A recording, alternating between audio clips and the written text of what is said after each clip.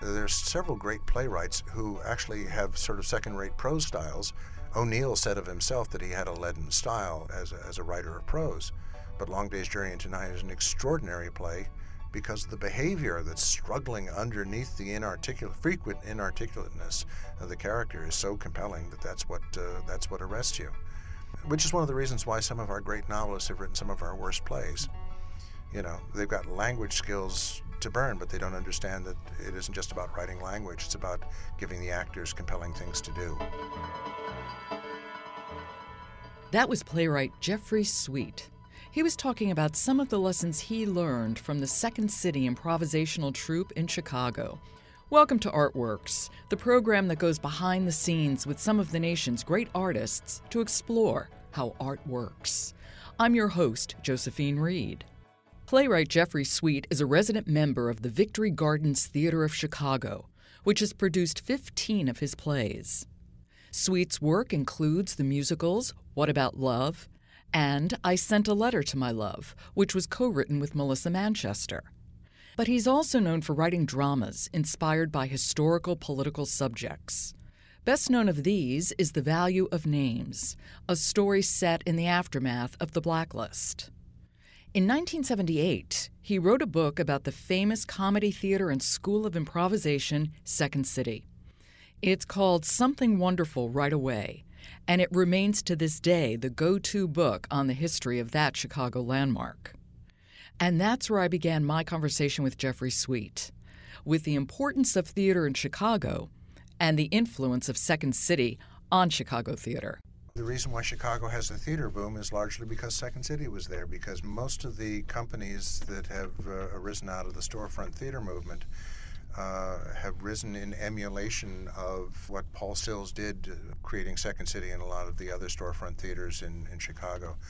So I grew up in a suburb of Chicago, went to New York because nothing was going on in theater in Chicago of any consequence at the time for somebody who wanted to write. And then I discovered there were a batch of people who were doing plays and movies that really spoke to me, and that most of them came out of Second City.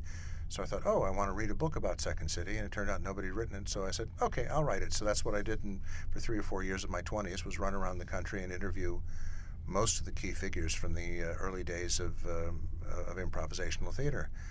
Mike Nichols, Paul Sills, Del Close, Barbara Harris, Joan Rivers, Robert Klein, Gilda Radner, David Steinberg. How did you hook up with Victory Gardens Theater?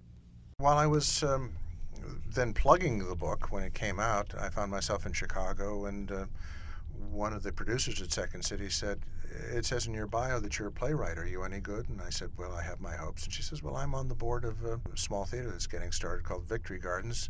I'm going to put you on a bus and tell them to be nice to you. So I went on the bus, got off the bus, made friends with them, and a year later they put up a show of mine, which turned out to be the surprise hit of their season, and I've been working with them ever since. But I'm a Chicagoan who lives in exile, and people assume that I live in Chicago because I talk about Chicago theater a lot, because I think it's one of the most vibrant places to build new stuff, because it costs way less to do it there. The audiences are extremely sophisticated in that they are looking to see the potential of something rather than to see if every cent of what they've paid for their ticket is on the stage. And it's a remarkable place. Also, the theaters are very very supportive of each other. There's a real community sense there. So I would put Chicago as the best theater town I've ever worked in. You can't make a sensational living there, but you can build really, really good stuff there and work with really good people. I'm a big fan of Chicago theater. Well, that was a very broad sketch of Chicago theater. So what I'm going to be asking you to do is sort of fill it in. And I do want you to talk a little bit about Second City. And one of the things which you mentioned here is that Second City really is responsible for revitalizing Chicago theater. Explain how that happened. First of all, Second City was cheap theater. You didn't have to pay royalties to anybody because your actors were making everything up. You didn't have to have a lot of scenic elements because everything was done with just a bare stage and chairs and tables. So right from the get-go, you're starting very cheap. And it was started on an investment of $10,000, which went a lot further in 1959, but still pretty bloody cheap. Within a year or so of opening in '59, it was headed for Broadway. So it proved that something that could come out of Chicago could have a national and international impact, and that inspired lots of other people. Steppenwolf, the guys there, the gang there, told me that one of the things that inspired them to start as a company in Chicago was that if Second City could do it, we could do it. And also, a lot of the artists who came out of Second City then went on to fund other theaters. My theater, home theater, Victory Gardens, was started partially by two alumni from Second City in concert with some other people. There are spin-off theaters like I.O., Improv Olympic. But also, there was a young man who was a busboy at Second City. And listening to how the scenes were built, it influenced how he started writing, and that was David Mamet. So Mamet is very much a product of Second City. Okay, so what can written theater take away from improvisational theater? When I started working on this, I thought that the theater was about the celebration of the playwright. I thought this because I was a playwright. And that the whole point was that everybody else was there to realize my vision. And what I learned very quickly from talking to Paul Sills, who founded Second City, and some of the other people, is that, in fact, the only two necessary elements for theater, I'm not saying good theater, but some kind of theater, are actors and audience. You have to have actors and audience, and then you have theater. If you don't have either one, you don't have theater, no matter how wonderful the script is. There are two guys from the improv community named T.J. Jagodowski and David Pasquesi, who get up in front of an audience without consulting at all and improvise a full one-act play, every performance. And they're astonishing, and they get sensational reviews, and they sell out houses, and there's a feature film about them. And it proves that if you are artists on that kind of level, people will show up, pay good money to see somebody do something that hasn't been planned at all, because these people know how to do this. Now, that's humbling for a playwright. Well, how was that realization useful to your work? How did you translate that into your writing? I realized, the job of the writer is to give the actors the opportunity to face the audience with something interesting to do. The improvisational techniques and theories all can be translated into playwriting techniques, and my own work made a sudden leap in terms of quality and craft when I realized that, and I realized what I was doing was creating the opportunity for actors to create compelling behavior. Not necessarily great speeches, behavior. So this is what I and a lot of other people have learned from improvisation in general and Second City in specific. Can you tell me about your long collaboration with Victory Gardens? Well, the collaboration started, as I say, when somebody on the board recommended me to the artistic director, and they decided to put up a second stage production of a play of mine called Porch, which had had a brief run off Broadway in New York, but had gotten a nice review out of the New York Times. So they put it up in a 70-seat theater in their very old space. And I flew out to take a look at it. I saw a rehearsal, and the rehearsal was just wonderful, and I was paradoxically a little depressed because Chicago was in the middle of the worst blizzard that they'd had in something like 50 years. I mean, the snowdrifts were literally 10 feet tall. There were people who didn't see their cars for 3 or 4 weeks. And I thought, who is going to come out and see anything in this? I mean, nobody went outside who didn't have to. And the show opened. It got wonderful write-up from a gentleman named Richard Christensen, who's one of the great theater critics. And we sold out almost instantly. The weather wasn't going to keep people from going to see theater that they wanted to see, even if it was by somebody they'd never heard of and with actors they'd never heard of. They instantly sold out. I thought, wow, what a theater town, that people will come out and fight 10-foot-tall snowdrifts in this hideous blizzard to see a play by an unknown. And so it turned out to be a surprise hit for them. They moved it to their main stage the following summer, and they said, what else have you got? And that's been continuing for years. I've done 15 shows with them, most of them premieres. The thing that I like very much is, although it's not a real repertory company, there are regular players that I like to work with, and there are two main directors whom I love to work with. So the comfort of working with people that I have a shorthand with. The other thing is that at a certain point they saw that I had a good casting sense, and they let me they let me write stuff specifically for people, and they gave me a lot of leeway that you don't ordinarily get as a playwright in terms of making casting suggestions, which they usually follow, and it generally works out well. So it's felt very much like a home, and I've done most of the work that I'm proud of starting there. Well, when did you decide playwriting was what you wanted to do? Oh, I knew I was going to do that from about the age of 13.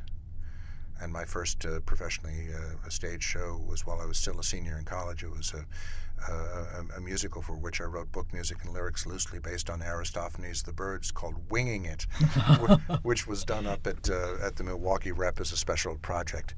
And in fact, the one thing which has been a little surprising was my original focus was musical theater. And although I've indeed written some musicals, I find that they're so hard to get on, and I don't want to have to wait that long to get something on, that I shifted my focus to writing straight plays. Now I'm primarily known, if I'm known at all, as somebody who writes straight plays. I still always have a musical project or two that I'm trying to pursue, but they're so very difficult to develop and so much more expensive to put on, and particularly in today's climate, just harder to launch. So theater, of course, is collaborative no matter where you place yourself in it, but when you're doing musicals, there are so many other elements to take into account. It's logistically so much more complex. If plays are algebra, musicals are calculus. I still love musicals, and I have written lyrics. I wrote a musical with Melissa Manchester called I Sent a Letter to My Love, which she wrote the music and I wrote book and lyrics, and it's one of the things I'm so proud of. I thought her music was some of the best theater music I've ever heard by a debut writer, and I'd like to write a lot more. I also compose a little myself, but on that project she was the better composer than I was for it. But I want very much to write book only for people as well, because I think there aren't a lot of people who love writing musical theater books, partially because the big moments here are usually taken by the composers and the lyricists. People very rarely applaud the book. But without a solid structure in place, you don't have a show. And I love the form, and I'm not seeing as many good books for musicals as I would like. I'm hearing a lot of talented composers and lyricists. I don't see as many strong books as I would like these days. And I would like to wade back into that a little bit more actively. What is it about musical theater, you think, that accounts for that passion you have for it? I think it's partially because it's so stylized and it's so unrealistic. You can frequently do things which you can't do in a straight play. Jerry Bach just died, and he was one of my heroes. He wrote Fiddler on the Roof. And composed that. And Sheldon Harnick, who's the lyricist with Jerry, is a longtime friend and mentor. But I think of the song The Bum Won in Fiorello, which they won their Pulitzer Prize for. If you were writing that as a straight scene, a couple of depressed politicians would sit for about 10 or 15 seconds and say, do you believe that? This guy actually won? This naive guy actually won? Yeah, I don't believe it either. You got a Pepto-Bismol, and that would be it. The number is an extraordinary number, on the level with a Fugue for Tin Horns from Guys and Dolls. It's that same kind of complexity. And it turns into this contrapuntal machine of hysterical complaint of these hard-bitten Poles who have been sandbagged by somebody they consider to be an amateur. And so something that would take 2 or 3 lines and not register much of a laugh or much of an impact turns into a showstopper. But the complexity of that moment, it lands with greater force because it's been amplified by song. Songs either... I think there are probably more kinds of songs than this, but I tend to look at songs either as songs that advance plot or songs that enhance and deepen and amplify moments. And you have to have a good mix between the two. You can't have a show which is just nothing but plot advancing songs. You can't have a show which is nothing but enhancements of moments. You have to have a mix of them, and that's also where frequently I think a lot of contemporary musicals go wrong, is they're top-heavy with one or the other. But you can frequently get very complex intellectual ideas in place. For instance, in Ragtime, there's a trio that's the second number, when father is going to go journey out on this exploration, Tate is coming to America, so he's arriving, and mother, who's father's wife, is standing on a dock, and she's not moving anywhere. And the juxtaposition of the three perspectives it's one of the genius numbers in American musical theater.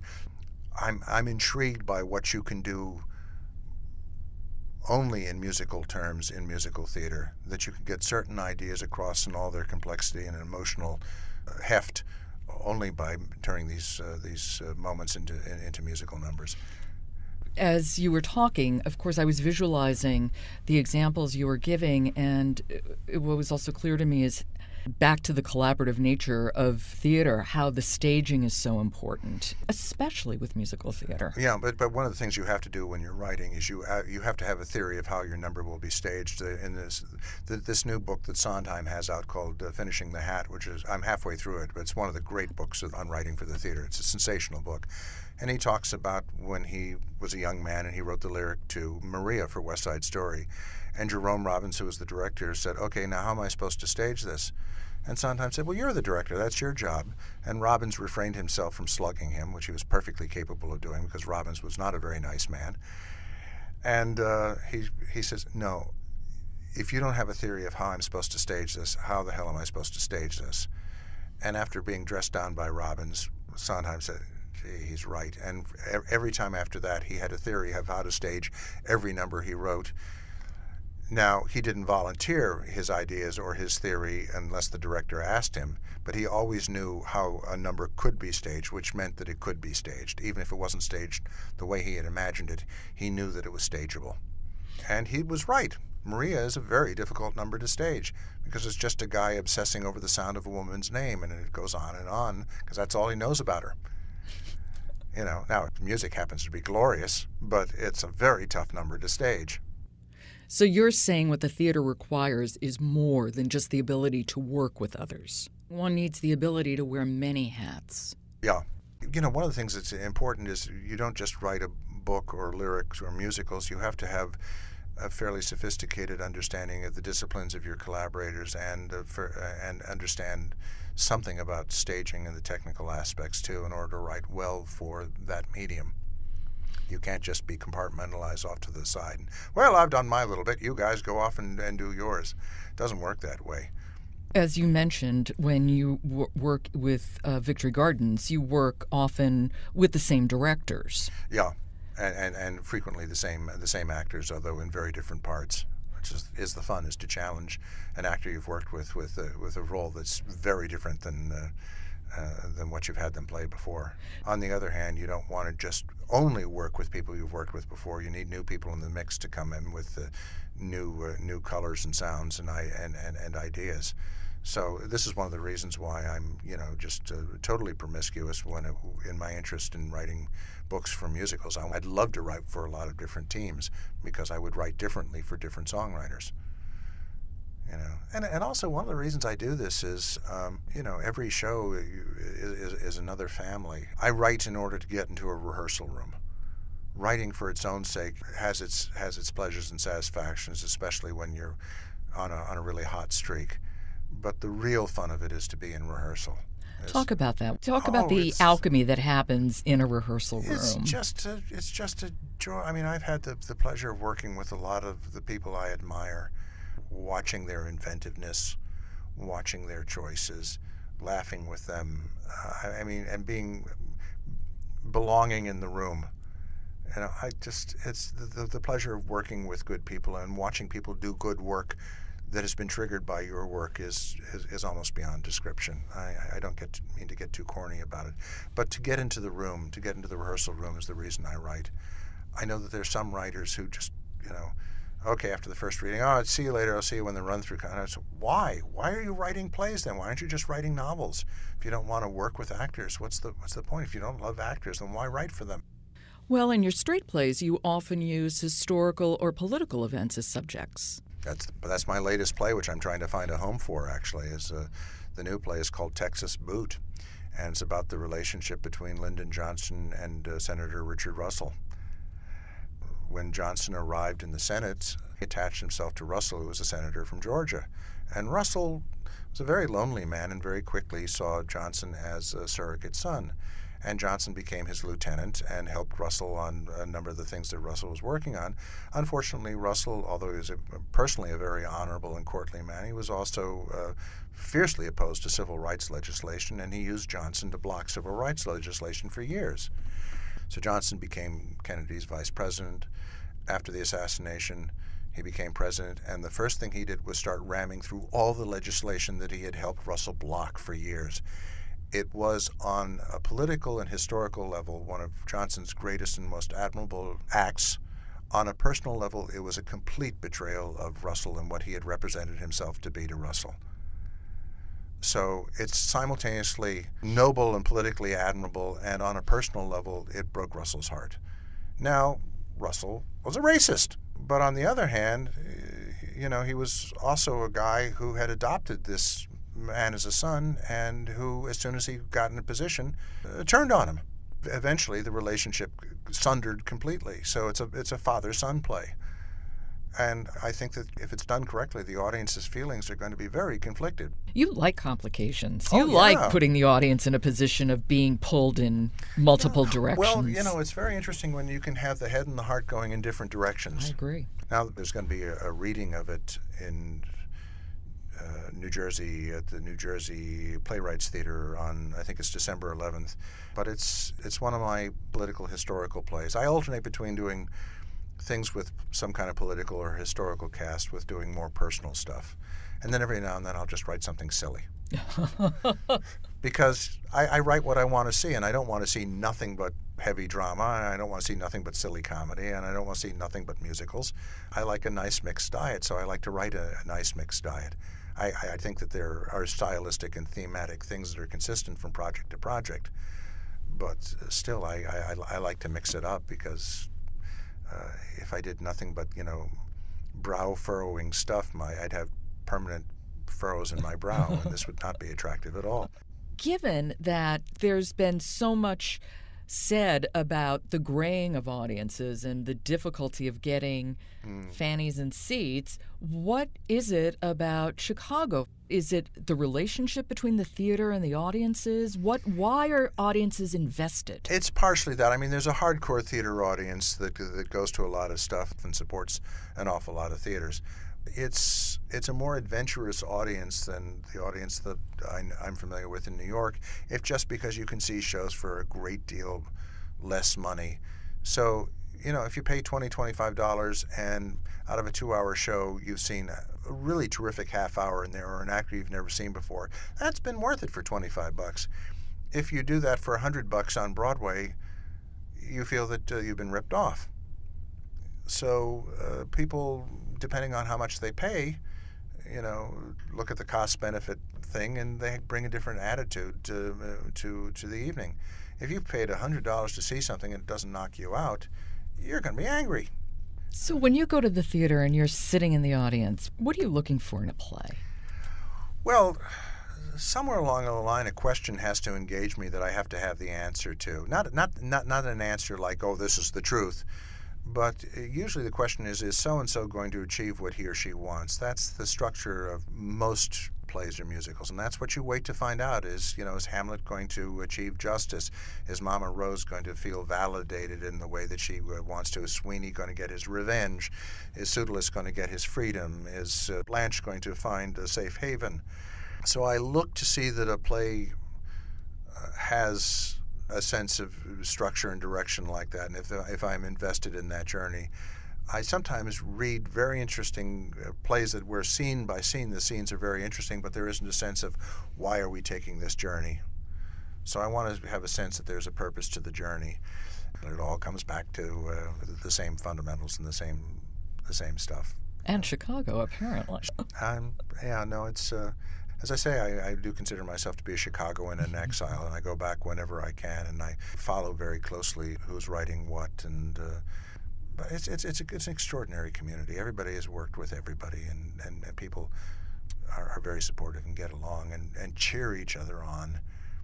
It isn't competitive. It's not Ben-Hur. You know, when Victory Gardens won the Tony Award, the entire community congratulated us and seemed genuinely thrilled, just as we were thrilled when Steppenwolf and Goodman and Chicago Shakespeare won. It is really kind of a remarkable place, and I will go back for as long as they're willing to put my stuff up and willing to lend me a sofa to sleep on.